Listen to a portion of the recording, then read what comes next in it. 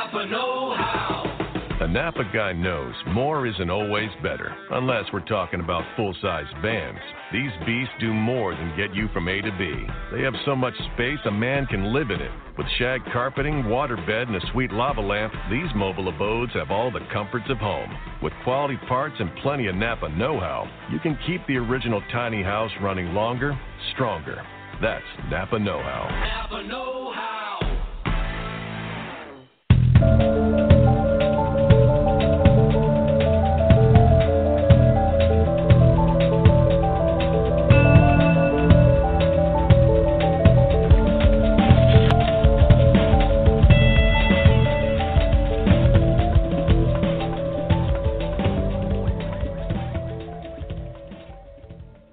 Welcome to Crime Wire, a program dedicated to bringing attention to unsolved crimes and educating the public about various types of crimes and how to avoid becoming a victim.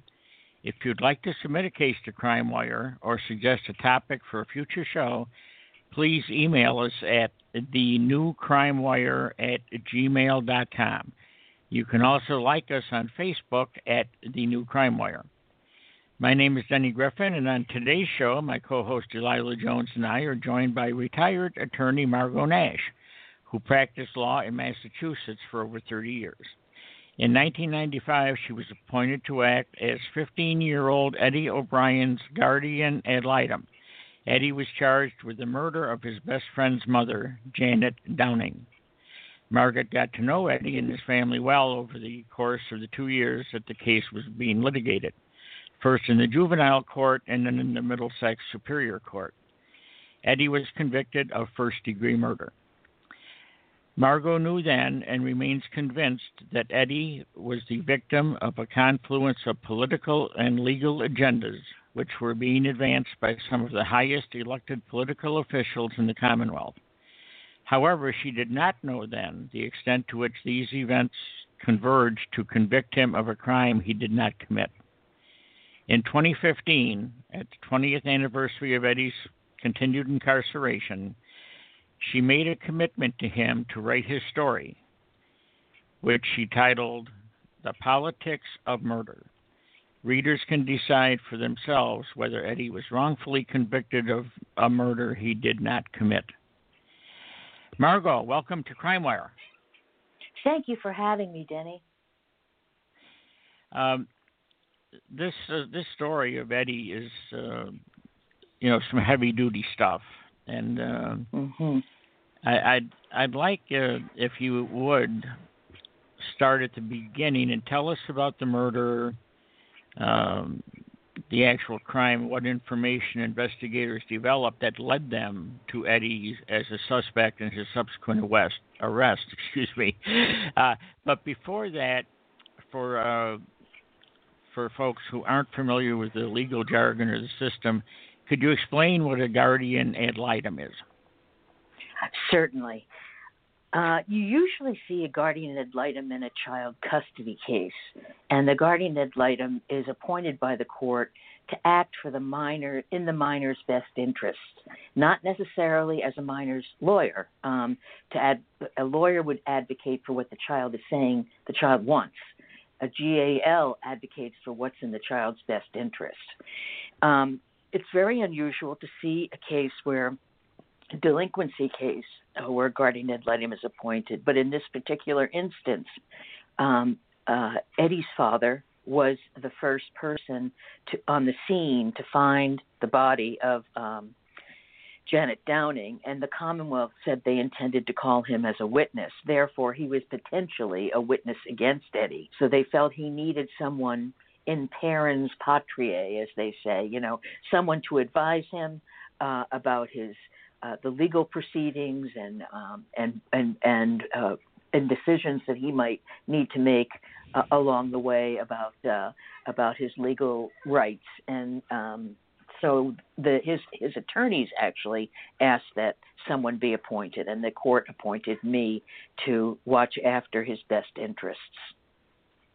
So you were involved in that capacity you just explained, but you were not his attorney for the actual trial and on the murder? No, I was not. I was not his attorney. He had two attorneys that worked together, Robert George and Bob Lowney. Technically, they should have been consulting with me about decisions that were being made legally and procedurally and strategy-wise, as they would have with Eddie's parent. However, they did not do that, nor did they do that with Eddie's parents, I might add. So that's part of the reason why it took me a long time to realize how these worlds collided and set up to convict Eddie, because I didn't have access to the actual physical evidence and documentation and forensic reports. And if I had, I might have caught a lot of the issues that I found in reviewing his files much earlier. But that's not going to, we can only look forward at this point. But their lack of communication with me was another part of the problem. Okay, so let's begin then at the beginning. Tell us who Janet Downing was. Janet Downing was a wonderful woman. She was 42 years old. She was recently divorced. She lived with 3 of her 4 children in the house that had been formerly the marital home. Her husband was remarried and living in a different town. She grew up in Cambridge in a religious family, and had a couple of brothers and a sister. And she married her husband, and they proceeded to have 4 children. She was just a lovely lady. She was a clerical worker at a medical center in the community, and she supported her children and went to work every day and was an integral member of the very close-knit community where people owned their houses for generations and generations, and people grew up in those houses generation after generation. It was a very tight-knit community. And then in July of 95, someone stabbed her to death in her home. Now, Eddie apparently had one of Janet's children was a friend of Eddie's. One of the twins, Ryan Downing, who was 16, he was a year older than Eddie, was Eddie's best friend. They'd grown up, they'd been friends since they were toddlers. Eddie had been in and out of the Downing home, and Ryan had been in and out of the O'Brien home thousands and thousands and thousands of times. So they were best friends. And that day, it was a Sunday, Eddie, there was a group of friends that all hung out together. Eddie had a crew of about maybe 4 or 5 young boys who all did everything together and hung out together. They were all at the Downing home till about 10 of 8 or so that evening. And they all left. Some of the boys went swimming. Eddie went home. It was a hot, muggy night. Eddie's house was directly across the street. It's actually 52 feet away. Eddie was on his front porch with his father and some of his siblings and some of the area neighbors. It had been a hot, muggy day. Everybody was on their front porches. No air conditioning in the day, so people's windows were wide open, and there was a lot of activity on the street. And Eddie's whereabouts are accounted for until about 9:15, when he decided to go down to a couple of blocks to get something to eat. So as best we can tell, Janet Downing was alone in her house from about 10 of 8 until about 8 o'clock, when her other son, the other twin, Paul, came home. Paul was in the house from 8 to 8:30, and then he left. And then the next thing that happened was that Eddie stopped by the Downing home on his way down to Burger King to see if Ryan and his other friends had returned from swimming yet, and he found Janet Downing stabbed to death in her house. That was at about 9:15. Eddie's friends returned at 9:20 and saw him running out of the house, and that was pretty much the only thing that the police had. They didn't even have that the night of the murder. Let me just talk about the murder a little bit. This murder was a slaughter. I mean, it was just horrific murder. Janet was stabbed 98 times. She everywhere, from her head to her legs to her back. The fatal wound appeared to be one that went through her lung, severed a rib, and went into her back cavity. She had a lot of those deep penetrating wounds were in her chest, but none on her breasts. However, her bra had been removed. It had been stabbed 36 times and then replaced back on her body. So she was undressed, the clothing was stabbed, and then it was put back on her body. She was beaten, and she had 36 incised wounds, which are not deep, but ear to ear slashes across her throat. And they obviously spent a lot of time with this victim. The struggle took place in the hallway, up and down the stairway, and in the dining room where she lost her life. Well, Margo, I'm sorry, Denny. Were they able to determine whether it was the same weapon that was used on all of the stab wounds? That was never even really investigated, if you ask me. They never found a murder weapon. What they did find was a piece of one hilt from a penknife that Eddie had shown people. That the penknife he had had a 3-inch blade, and it had 2 hilts, one on either side. They found a hilt in the house, and they determined, their theory was that penknife was what caused the injuries. However, it's clear that a 3-inch penknife could not inflict wounds that were 4 and 5 inches deep. And 5/8 of an inch wide, or very wide stab wounds. And this penknife was really a small pocket knife.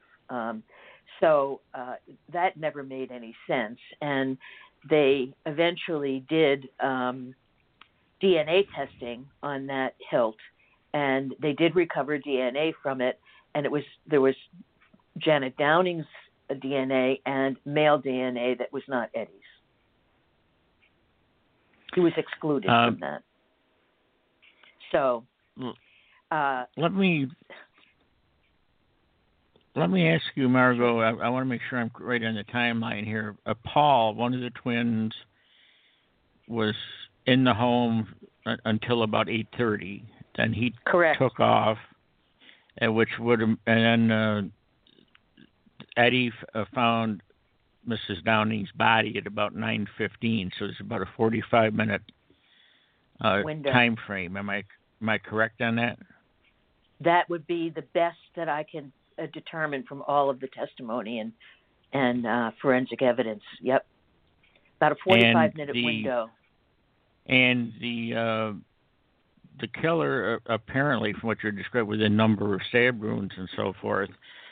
Would it be a rage killing? Would that be the word to use? That anyone would be a rage wanted killing. To inflict that amount?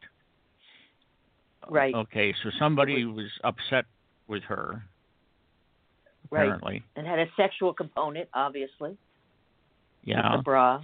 And the killer you're saying where he removed clothing, stabbed it, and then replaced it on the body, indicates someone rather cool. Obviously, he is assuming it was a he.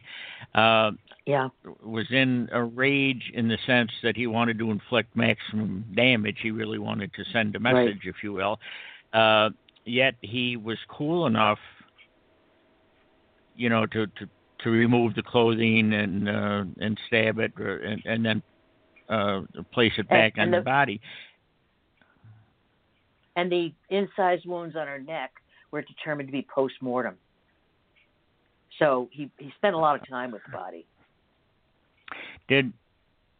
Okay, so now we have the murder. It's reported the other kids are returning home. They see Eddie leaving, running from the residence. Right, but they don't go in the house. They knock on the door. What happened was Eddie was in the house when the kids knocked on the front door. He turned and he was confronted by a man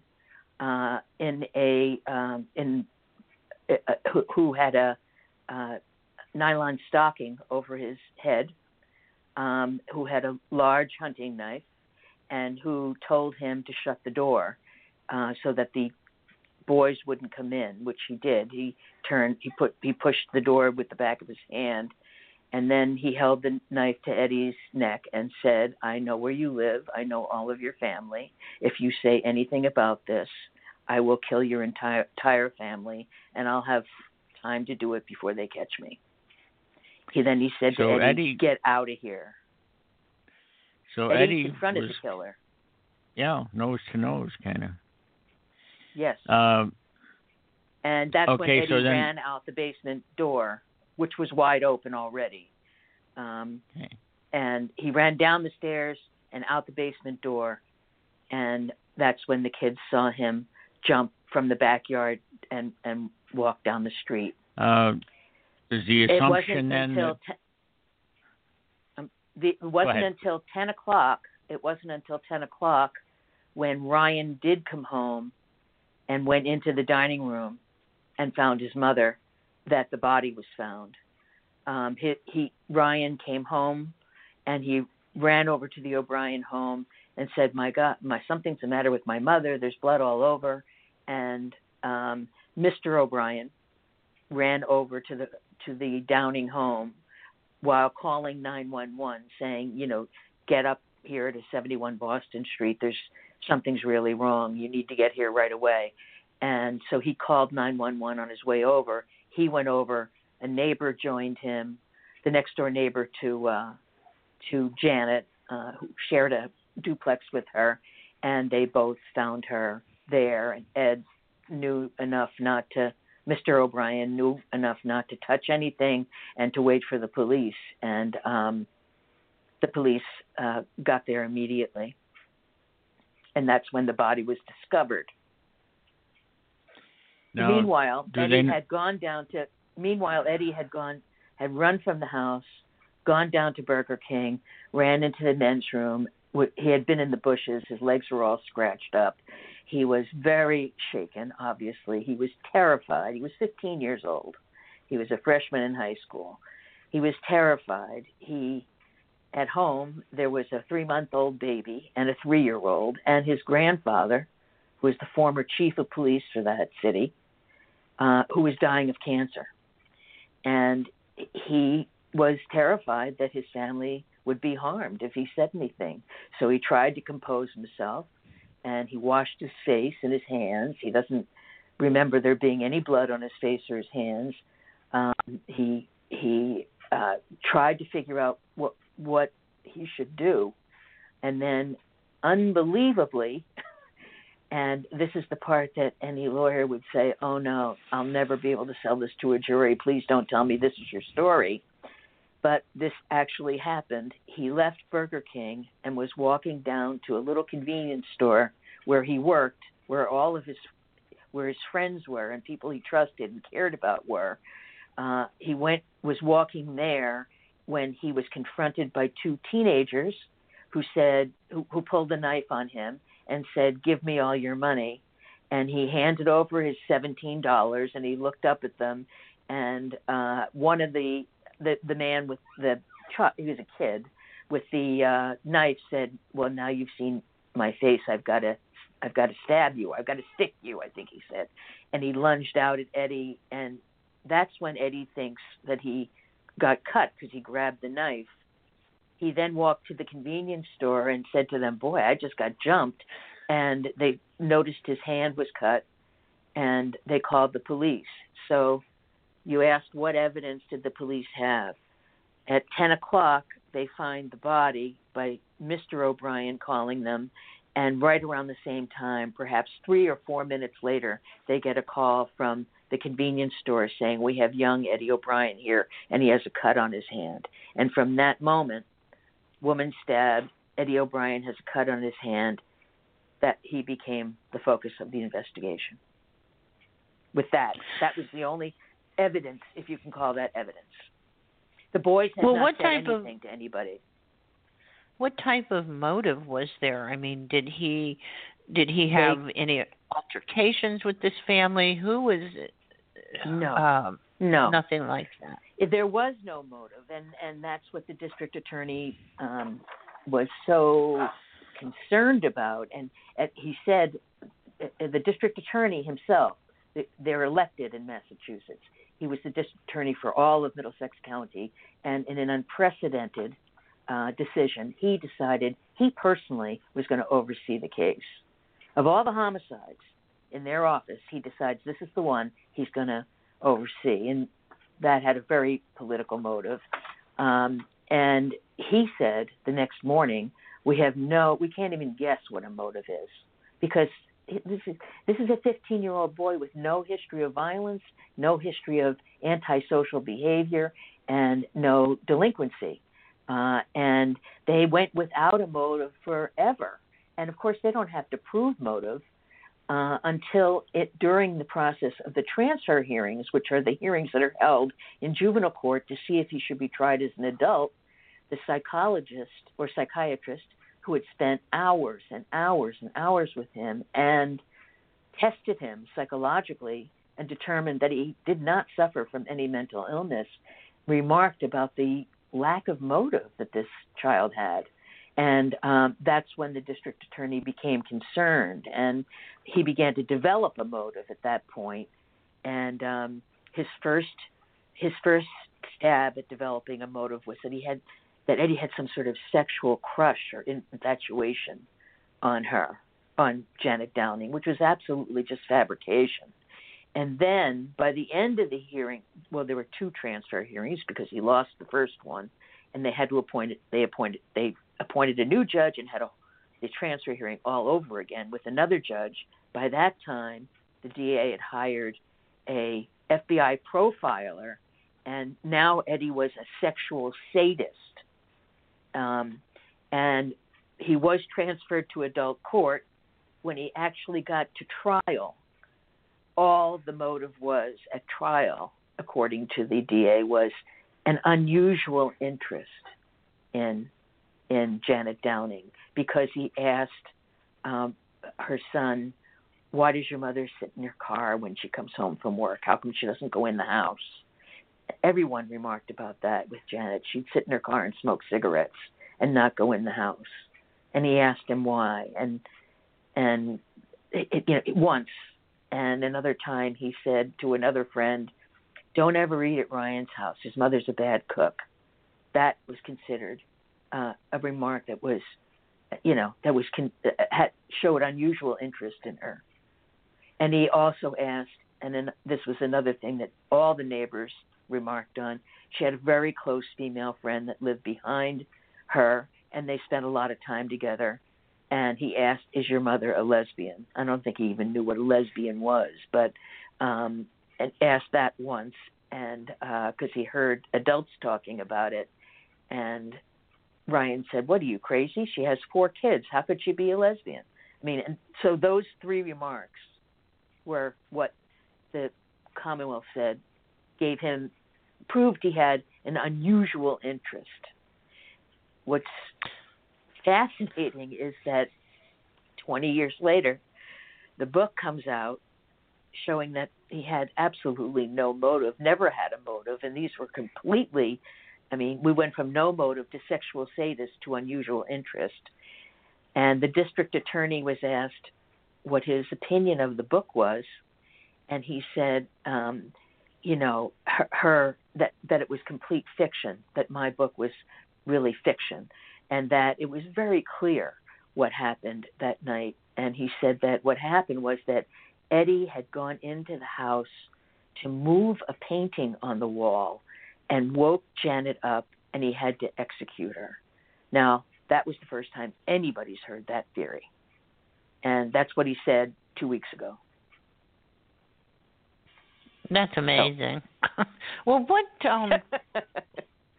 wow, what were Janet's other relationships like? I mean, was there any ill feelings between her and her sons, with any other family members, her husband? I mean, surely this was all investigated, right? None of it was investigated. Oh my gosh. None of it was investigated.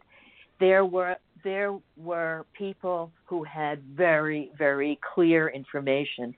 Janet Downing had spent 10 hours that day with a neighbor who lived across the street and next to the O'Briens, and she had expressed to her an intense fear of a family member, her brother-in-law. She had said, if anything ever happens to me, you have to promise it'll be investigated. And you know, and she explained why she was afraid of this brother-in-law. She felt he had been coming into her house. He had been moving things around. Now, what happened was her sister, her younger sister, Carol, was 10 years younger than her, was married to this man named Artie Ortiz, and they had a little baby named AJ, and they became homeless. And so Janet offered to allow them to come in and live with them. And so they made over one of the downstairs rooms, and the family of three lived in that one room. And it was not a pleasant experience. The Ortizes fought constantly, according to many reports. But when Janet found out that Mr. Ortiz, her brother-in-law, was dealing drugs out of the basement to the neighborhood kids, she threw them out, and she told them they had to get out of the house. And he was very angry at her for that, and had done a number of things that were terrifying to her, having her followed and penning in her car, and they're all detailed in the book. She had told other friends besides Gina Mahoney that she felt somebody was going to murder her, and she wanted to make sure that everybody knew that this should be investigated if anything happened to her. The police absolutely refused to even take reports on these accounts of other neighbors. Gina Mahoney kept telling them, I have a lot of information about the people she was afraid of, the person she was afraid of. And they said, we don't need any more information. We've got all the information we need. In other words, they actively refused to investigate anything that pointed away from Eddie O'Brien. What a perfect example of someone who needed to do an evidentiary abuse affidavit, right, Denny? Because obviously, absolutely, obviously, her statements would be considered hearsay anyway. Even if they were allowed in, they would knock it down as hearsay immediately. Right. But there were other ways to get this information in. Right. If you ask me, one is that the neighbor that she had been with all that day could testify that she saw this gentleman's car, which was very distinctive because it was a cab. He drove for a cab company, in her driveway every day while she was at work. He was in the house every single day. He never returned the keys to her. He told her he had lost them. More importantly, he appeared at Gina Mahoney, the same woman. He appeared as soon as he was at the scene. He was at the house when the ambulances and first responders arrived. And we know that because his cab was blocked in by the ambulances. He couldn't move his cab. So his cab was parked there when they got there. And they got there at 10 o'clock. And furthermore, at some point, he realized, as he was talking to the neighbor, that he lost his keys. And he kept saying, "Oh, my God, I lost my keys. I'm really, and they kept saying, "Don't worry, I'm sure the cab company has another set." And he said, "No, you don't understand. You don't understand." And he tried to get through the yellow tape because he lost them in the backyard, which is where the escape route was for the killer. And the keys were later found there and returned to him, and he was never investigated. Did the defense attorneys have good investigators? The defense attorneys sadly failed Eddie at every possible turn. They had no investigators. The parents, were lower middle class, working class family. They mortgaged their home. They paid them hundreds of thousands of dollars, and they never even did their own independent testing of the evidence, DNA testing. They, in fact, seemed to not understand the science of DNA because it was just before the trial that the district attorney finally produced DNA reports 2 years later. 2 years after the evidence was collected, he sends out the critical stuff for DNA analysis according to the way he presents the case. And the fingernail scrapings of the victim that were taken at the autopsy exclude Eddie as the contributor to the DNA under fingernails. The murder weapon excludes Eddie as contributor to the DNA on murder weapon. They're what they considered the murder weapon. Eddie had no blood on him when he was found, when he came into the store at 10 o'clock after walking out of the scene, after running from the scene. He didn't have any blood on him. His hands were no blood on his hands, no blood. I mean, this was a blood bath in the house. His clothes were seized. There was no blood on his clothes. He had a white T-shirt on all day. He had green shorts on all day and the same sneakers on all day. All of them tested for blood. No blood. No blood around his cuticles, under his fingernails, in his hair, anywhere. Whereas had he committed that crime, he would have been saturated in blood. It just seems, I know it seems remarkable when I say these things that he got convicted, and that's why I have always said, how can he get convicted? But his attorneys didn't understand the fact that he was excluded from the DNA. They didn't understand DNA. And so in their opening and closings, they didn't present to the jury the most exculpatory evidence they had in their possession. The defense attorney said in his opening, and you're going to hear about the blood at the scene. You're going to hear all about that. But he doesn't say to him, but you're going to hear that his DNA is not on the murder weapon. And you're going to hear that the fingernails that she fought with her life for do not contain the DNA of Eddie O'Brien, but they do contain the DNA of another male, but we don't know who, It was a monumental failure of everything, of the district attorney and his job, the defense attorney and their job, and the system and its job. Well, it seems like there would be enough evidence to get this reopened, isn't there? With all of the advances in technology that we have and know about DNA in itself. Other than that, I'm sure there's even more. I believe that there is. However, I'm not a judge, and the standard in Massachusetts, I'm not sure where it is in other states, is he has to show that he has new evidence. All of this evidence was available to him 20 years ago. His attorneys just never did anything with it. I see. How So about incompetent counsel? Ineffective counsel is certainly one of the appeals that is available to him, and I hope will be made by his new attorney, his new team of attorneys.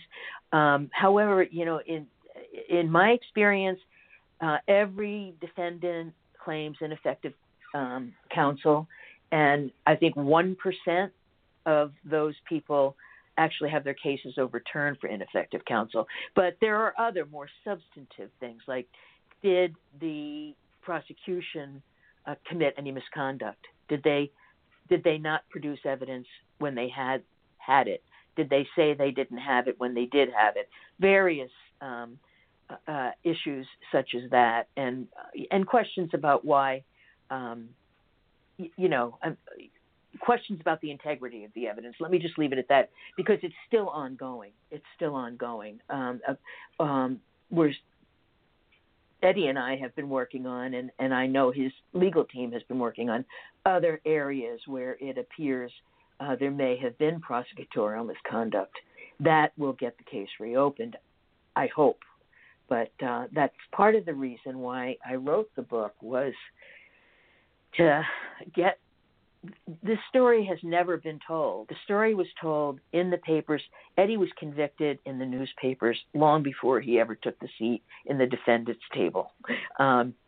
This case was so hot and so sexy, and it was covered gavel to gavel by Court TV.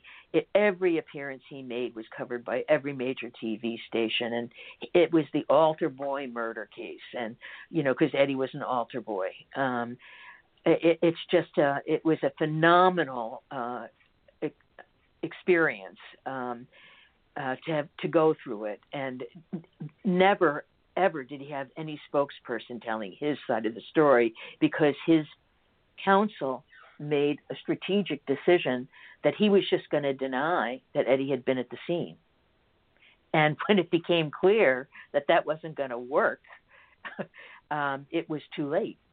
And until you put Eddie at the scene and you let him tell his story, the story doesn't make sense. And in some ways, the jurors had to convict him with no alternative path to go down, except he's seen running from the house and he has a cut on his hand. If you don't explain the rest of the story, and you don't understand the science of DNA and blood transfer and all of that stuff, then how can you expect a jury to differentiate and to fill in the blanks that the defense never gave them? Has this case ever been submitted to the Innocence Project? That's who has it now. Oh, good. Actually, it's the Innocence Program. It's a BC law school clinical program that is overseen by the Committee for Public Counsel Services Innocence Program from Massachusetts, which works closely with the National Innocence Project. Right. I was just going to interject that I have some clients that I've worked with for several years that they're private investigators, and they worked very closely with the attorneys for Jonathan Fleming, who was exonerated out of Brooklyn. And then there again, the evidence that they were able to dig up 25 years later was in the possession of the police officers, in the possession of the DA's office all those years. And they were able to produce it, and he was exonerated after 25 years. So, I mean, there's hope, and hopefully there's hope. That he has very, very hopeful. Yeah, and I'm hoping he's got a good private investigator working alongside his attorney that can get this proven. Because you're right, it sounds like so many different areas of prosecutorial misconduct going on. That What would be my what assessment kind of as well, but yes. What kind of sentence did Eddie draw? What how long a term? Life without parole. Life without parole. Oh my God! At age 15, huh? From 15 At age was 15.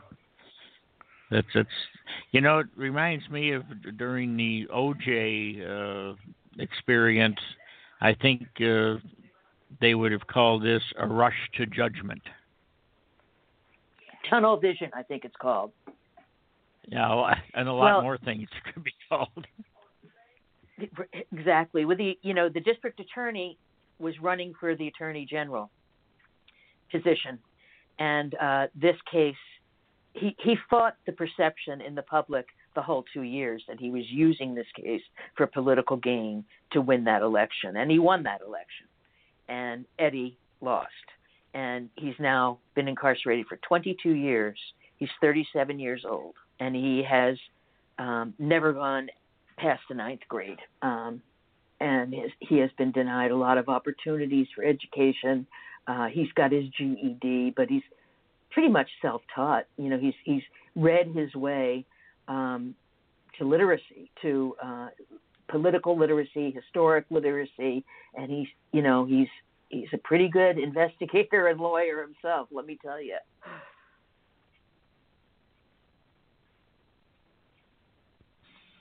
Well, it's just an amazing story. And it's not just a story. This is someone's experience. Not only did he lose, his half of his adulthood by now, he lost his childhood. This is wrong. Yes. Wrong. As a matter of fact, I just saw him this week. I went to visit him, and he gave me a picture, and it was a picture of him with 2 of his sisters. When he was first incarcerated, he had a 19-year-old sister, a 12-year-old sister. Well, she was 10 when he went in, 17, 10, a 3-year-old named Mary, and a 3-month-old named Megan. And the picture he sent me was with that 3-month-old Megan, who has just had her first baby named Gwen. So Megan was there with her baby.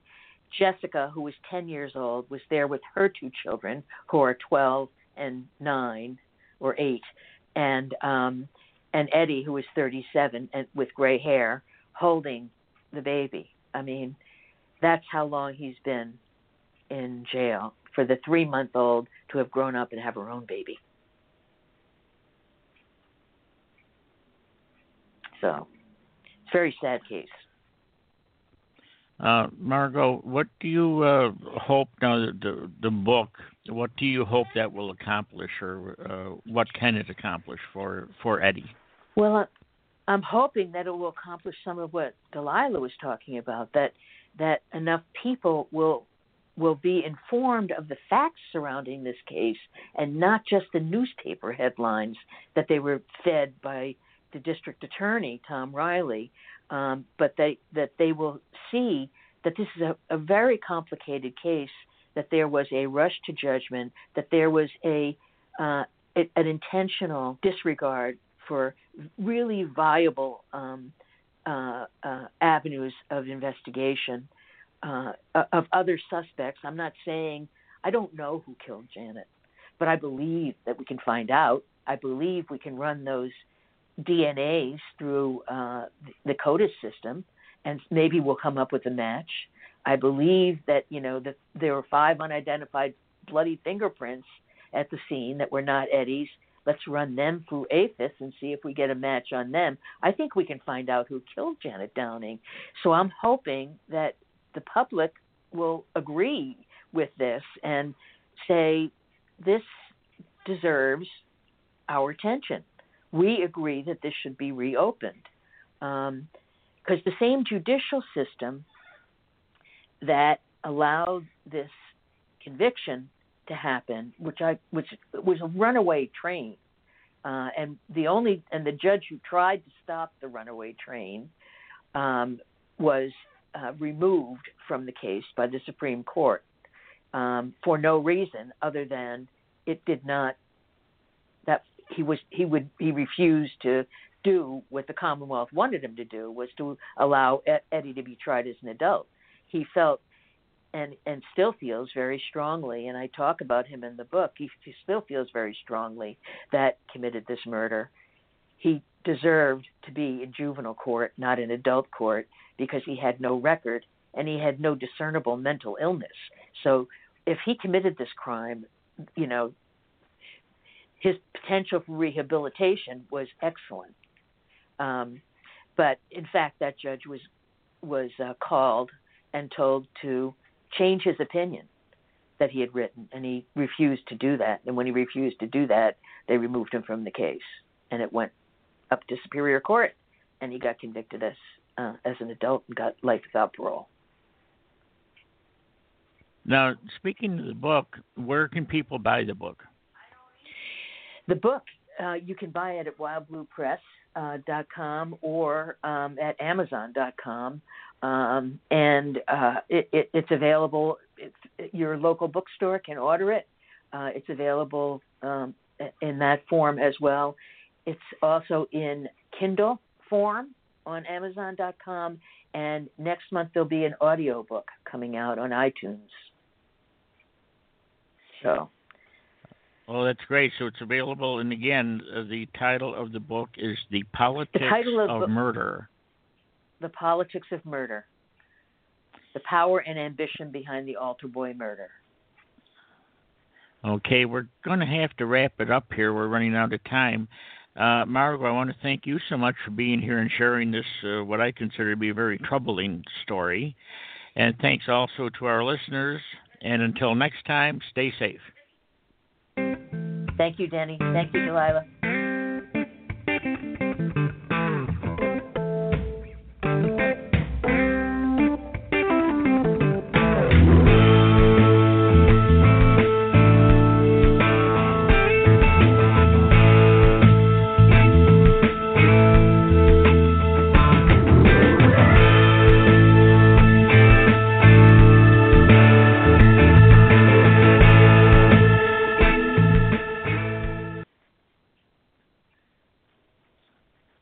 Hi, this is Maury Moreland Morrison, here to tell you Geico has more than just great savings. Much more. Geico's been around for more than 75 years, back when they were using Morse code. Sorry, that's just my sense of humor. What's more, with Geico you get 24/7 access to licensed agents on the app, online, or over the phone, so you can talk to them at night or in the morning. So forevermore, just know that no other auto insurer has more than Geico. More power to you. Geico. Expect great savings and a whole lot more.